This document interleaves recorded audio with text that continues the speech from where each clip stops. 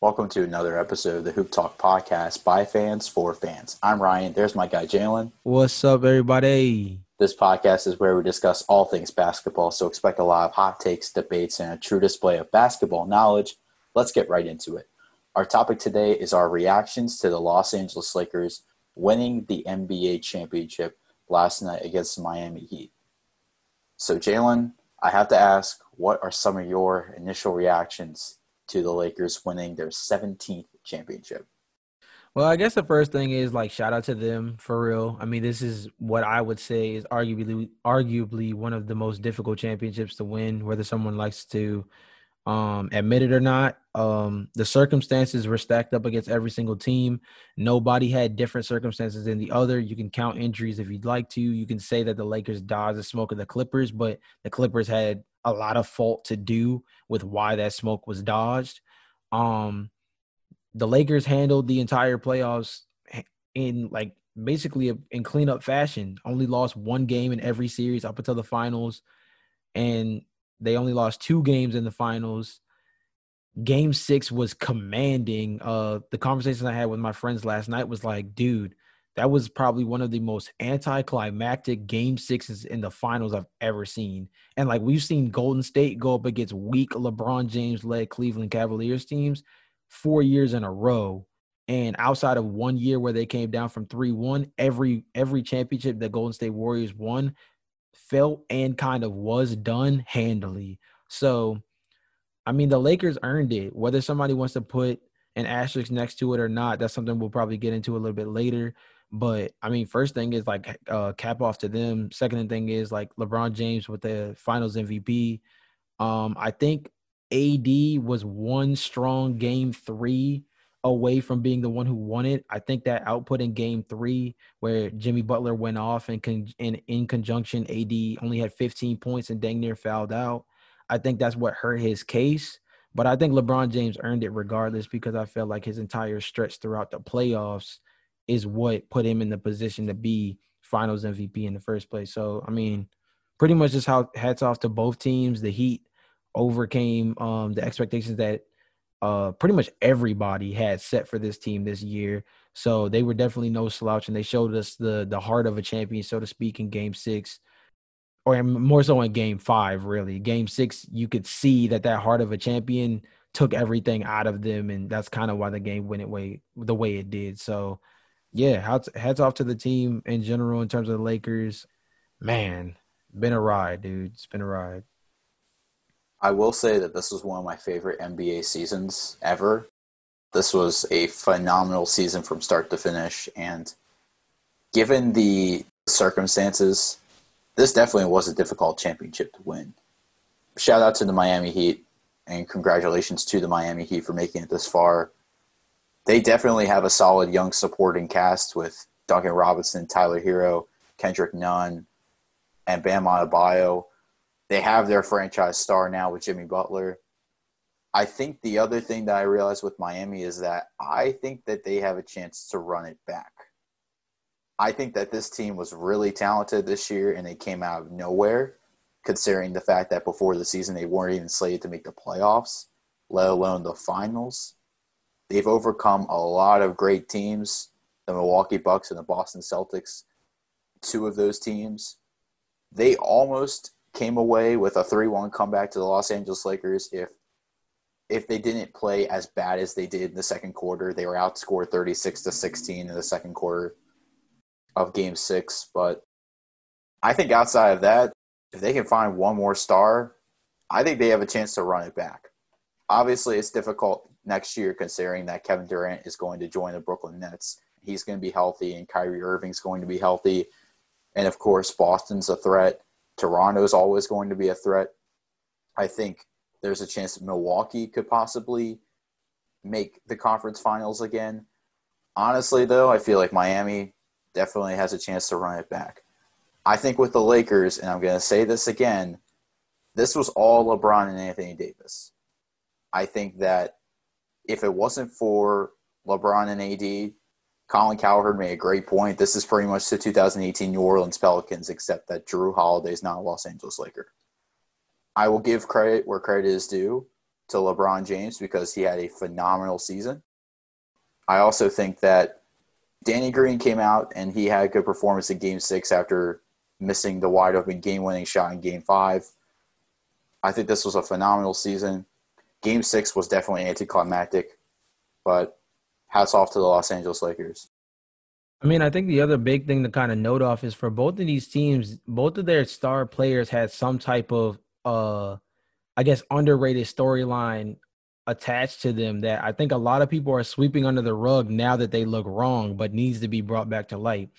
When LeBron James chose to go to the Los Angeles Lakers, the narrative that a lot of people were throwing out was this is his version of the Michael Jordan Wizards years where he's just going to LA to party and be a movie star.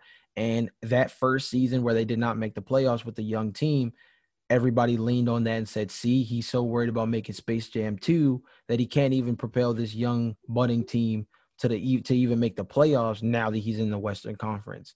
On the opposite end, similar things were made amok about Jimmy Butler, who was going to South Beach and the vibe and everything that was surrounded about that. And there was a lot of murmuring about the fact that he was leaving a championship situation. Well, I made this comment on the HMO podcast with the homies this past weekend, and Ryan, I want to bring it to your attention now.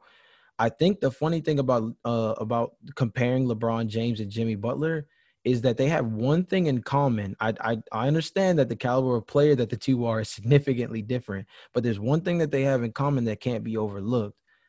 They both have made the teams that they have joined better, and in a way that when they leave said team, that team gets significantly worse. My Chicago Bulls have basically not even sniffed the playoffs since Jimmy Butler left. The Timberwolves have struggled in the time that Jimmy Butler has left to the point that they've been in more of a contention for the number one overall pick like they have this year than they ever had for a playoff seed over the last year and a half to 2 years. And the Philadelphia 76ers were just as dysfunctional in the front office and as a roster as Jimmy Butler said they were. And they were a team that struggled down the stretch and didn't really even put up much of a fight come playoff time. Granted, maybe that had a little bit to do with injury, but I also feel like that had to do a lot with discipline for the top stars that they had on their team. Jimmy Butler has pretty much left all those teams, and when he was there, they were playoff hunting in the mix and potentially had championship aspirations. When he's not on their team, they're teams that their front office is trying to figure out how in the world do we turn this around. And I think Jimmy Butler's LeBron James effect is something that needs to be given a little bit more light because he is that caliber of a player. I think he has used this NBA Finals trip as a way to ascend himself into what I think personally makes him a top 10 player in the league now. Something that I don't think a lot of us were saying coming into this season or even coming into this to these playoffs. So yeah, I mean, I think it's huge. I think the route that we should go now though, Ryan, is we know what comes next. It's only been about 24 hours since the championship, but the LeBron James haters are coming out the woodworks with their Michael Jordan jerseys, and everybody is sitting there walking around looking at the fact that LeBron James has 4 titles, but he did it against a weakened Trailblazers team that had to basically play all their playoff games before the postseason even started. They dodged the Clippers, so to speak. They put themselves in a position where they played probably one of the most underrated or off the radar teams in the East in terms of what we thought was star powered tit for tat.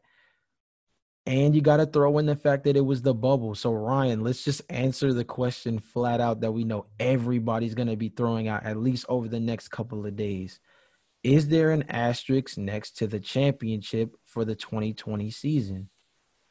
Before I answer that question, I do have to say we need to put respect on Jimmy Butler because, Agreed. again, that was a phenomenal performance he put on in the bubble and in the championship. He's definitely a leader in my eyes. To answer your other question, this season, like I said, was one of the best seasons I've ever seen. Therefore, I don't think it deserves an asterisk. I think given the circumstances, If coronavirus did not affect the season, I would not see the need for an asterisk to be present. If it was a lockout season, like it was in previous instances, I would say yes, there should be an asterisk there. In this season, they played a good amount of games to not present the argument for an asterisk. I think, like you said in previous instances, Jalen, this has been one of the most challenging seasons in the history of the NBA, maybe the most difficult path to the NBA Finals. I think that, yes, given the circumstances of coronavirus, it could have changed things, but I feel like because there was a bubble created by Adam Silver, that definitely eliminated those doubts about how this season would go about. I think because of the bubble, it presented a new opportunity to see players in a different environment with no fans, how they would perform under pressure, considering that they don't even have to travel. They're just in the same location. I think that this season does not deserve an asterisk. I mean, I completely agree with you, but I think I'm going to take it like another level in terms of why I feel as though that's the case. I think the first thing is that everybody was under similar circumstances. I mean, let's just put it, straightforward. Let's talk about it for like face value. Everybody who was a playoff caliber team faced the circumstances of being in that bubble. There was a lot of talk about the mental strain of being in that environment over the course of 100 days. Shout out to Malika Andrews, who was there for every day of it, covering the entire thing. I mean, we're talking about circumstances that were rough on everybody. And there shouldn't be any pointing of the fingers as to teams that may not have made the finals or may not have put up the kind of fight we assumed, like the LA Clippers, for example, because of a shortened season or because of any bubble or anything of that nature. The other thing is, I understand that a lot of people are going to rest on the fact that there was a resting period for pretty much for the entire league with things that happened in terms of the suspension of the season. But I think the thing that needs to be taken into consideration for this, and you can actually point at the Clippers, who were the title favorites, as the poster childs for this. I think we learned in these playoffs that resting and load management really is a danger to championship aspirations more than people assumed. Everybody thought that Kawhi Leonard doing that for the Toronto Raptors would create a new narrative in regards to how to manage a superstar moving forward. But that was in the Eastern Conference on a team that was already relatively established and pretty much just dropped one player in that put them over the top. Now, you could say similar things about the Clippers, but to a lesser degree because of the fact that there were still chemistry issues. There were still a lot of things in terms of the adaptation of being able to bring in not one star like Kawhi Leonard by himself, but two by bringing in Paul George, who also was involved. The load management and rest hurt that team. That also had a lot to do with the fact of why we didn't see Lou Williams and Montrezl Harrell early on. Montrezl Harrell basically, besides of not electing to come to the bubble initially, he basically was played off of the floor because he didn't even play in the seeding games and he was out of shape. Let's be honest. So yes, it gave you 3 to 4 months to rest, but it also gave them 3 to 4 months to lose focus on the goal. And the team that won the championship was able to rise above even that. So I think the biggest thing with this year is this shows the mental and kind of intestinal fortitude that it takes for any NBA team to really lock down and win a championship. We kind of saw the ins and outs of what a championship team needs on a year-to-year basis, which is something we don't typically see because – under normal circumstances, you can ride the high of you have the crowd involved and the bench players play up to what they need to do, or you get to ride the high of not having to travel nearly as much because of the fact that you may have home court advantage, and that allows you to take the first two games off by riding off, your environment as a way of being able to do things. There's also the fact of just being, a true unit. I mean, basically, we saw an NBA playoff, an NBA format in general that almost kind of was AAU-esque. And although the style of play may not have looked like that, it was to a certain extent. But for the most part, it brought out the true camaraderie, not only in just the teams individually, but as a league. We saw a lot of things in this stretch that we never thought we would ever really see amongst a sports conglomerate, even if it's the NBA. We saw social injustice unity around the negativities that we've seen in our country over the last couple of months. We've seen a lot of players bonding over the battles that they've shared, primarily pointing to guys like Jamal Murray and Donovan Mitchell, who I see that as a rivalry brewing, and I don't know if we necessarily would have seen that type of thing, at least from an individual matchup standpoint, brew the way we saw it had they not been in the environment where it's all basketball all the time. And you also have to, quote unquote, see that same rival every time you turn around the hallway, for all you know. So, I mean, I think that this championship individually, I won't go as far as saying like what Marcus Spears said to say that this championship really is worth two. I don't believe that at all. No championship is worth more than the ring that's on your finger. But at the same time, I feel as though the effort and the mental strength that you had to have to be able to sustain your season and hold up this year is why we saw the upsets we saw. It's why we saw the outstanding play that we saw. And it's part of what helped the Lakers win the championship. I agree with all your points, but I can give you a couple other reasons why I love this season as much as I did. It brewed up storylines for next season. You mentioned Donovan Mitchell and Jamal Murray, their battles in that playoff series. That's going to be something to look at in next season.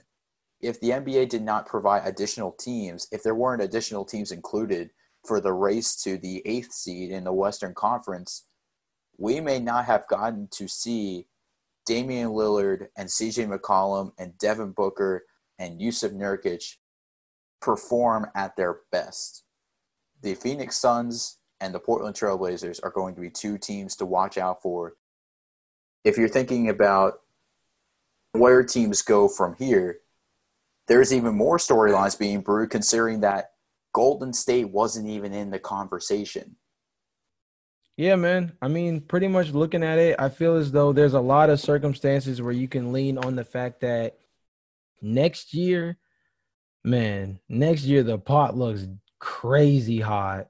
Brooklyn with KD and Kyrie, Golden State coming back at full strength and may also potentially have the first round overall, the first overall pick of the 2020 draft involved.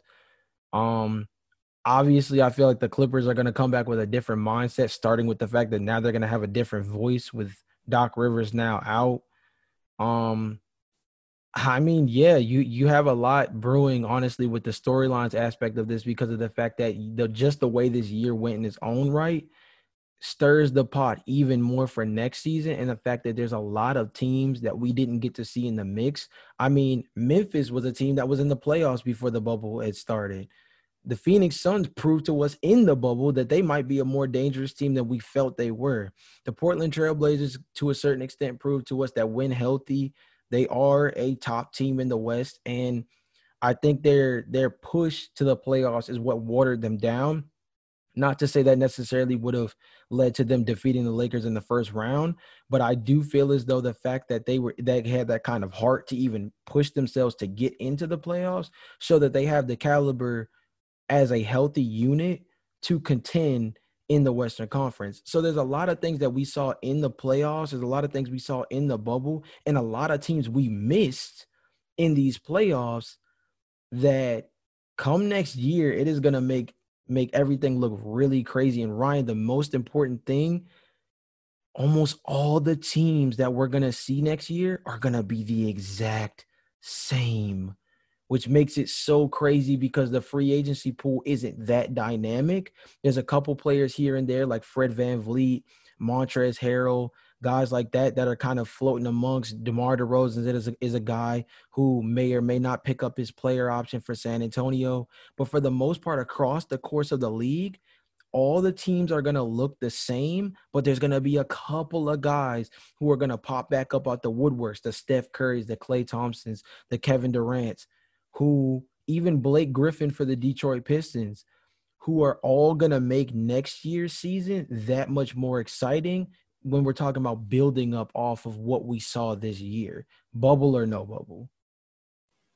I have to say, and it's insane because if you thought this year was competitive, wait till next year. This is going to be, if we think that this past season was great, next season is going to be even better because LeBron and the Lakers are the defending champions. They have to battle through Golden State.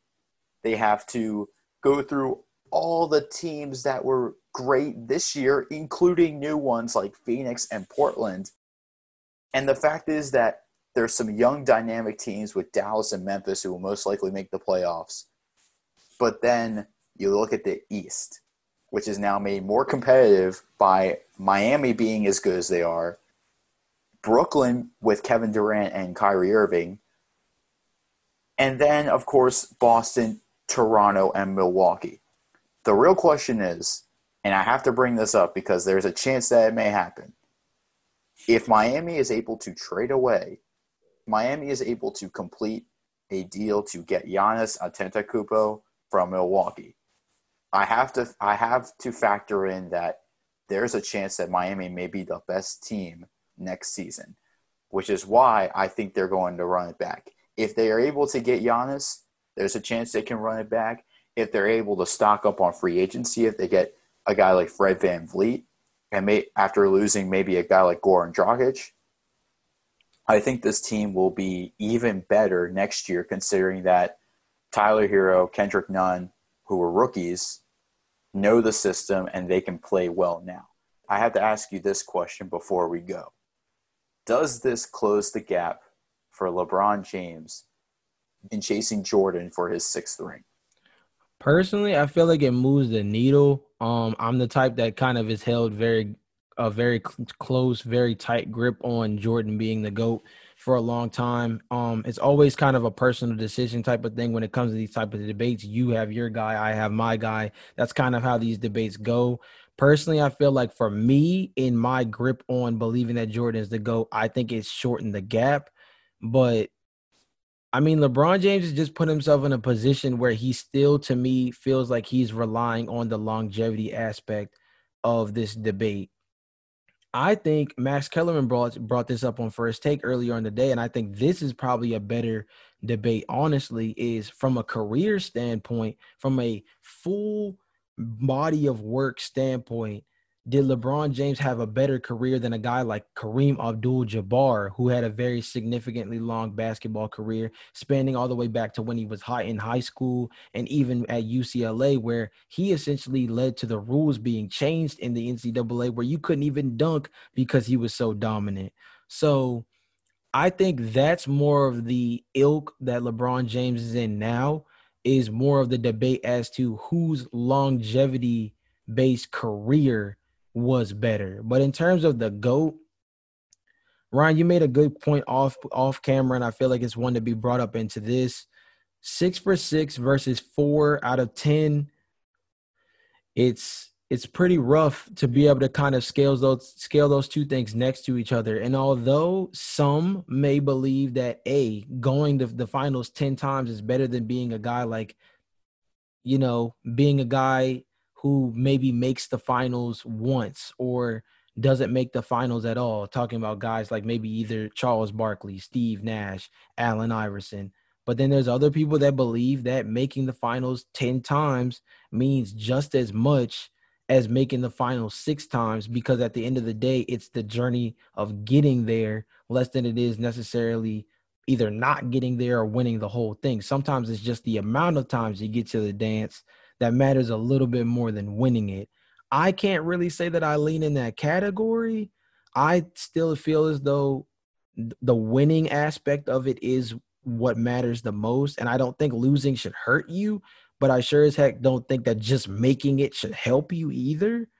So I think it's closed the gap, but I don't think it's moved the needle enough to put him above by any means.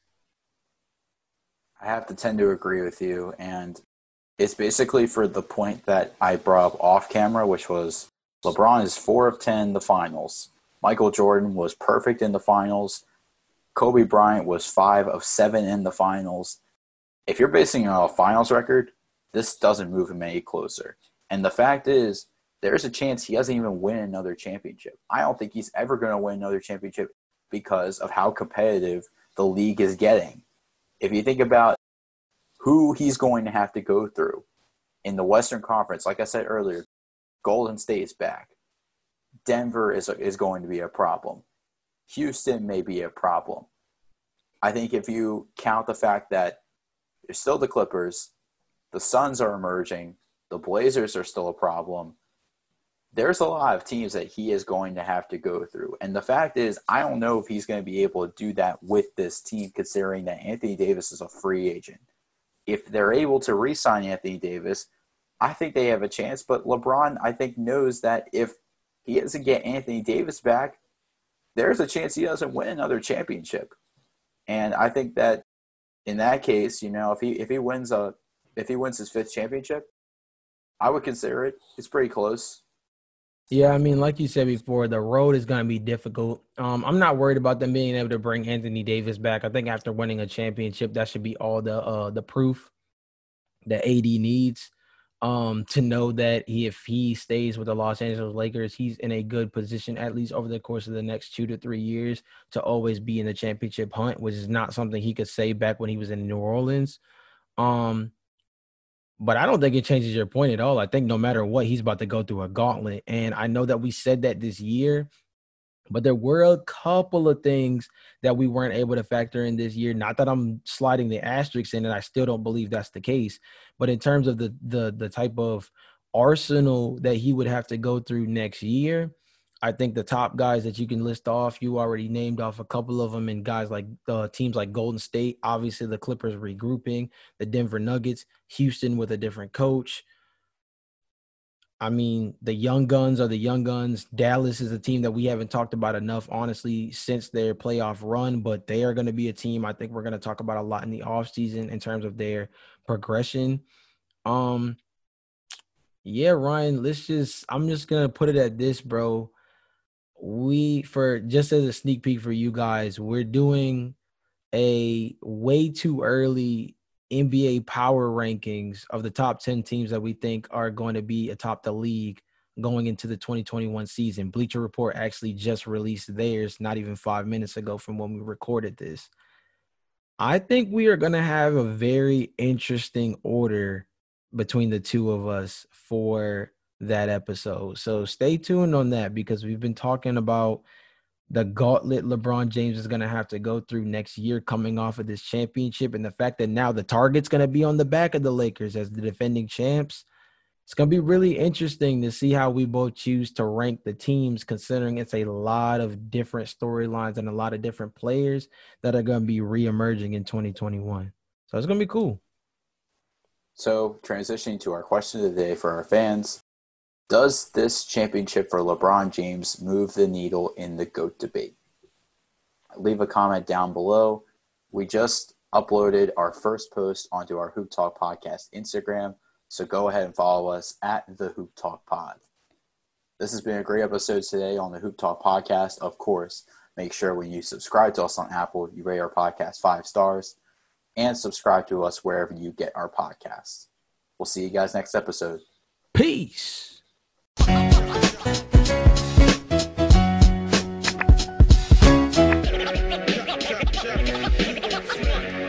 Chuck.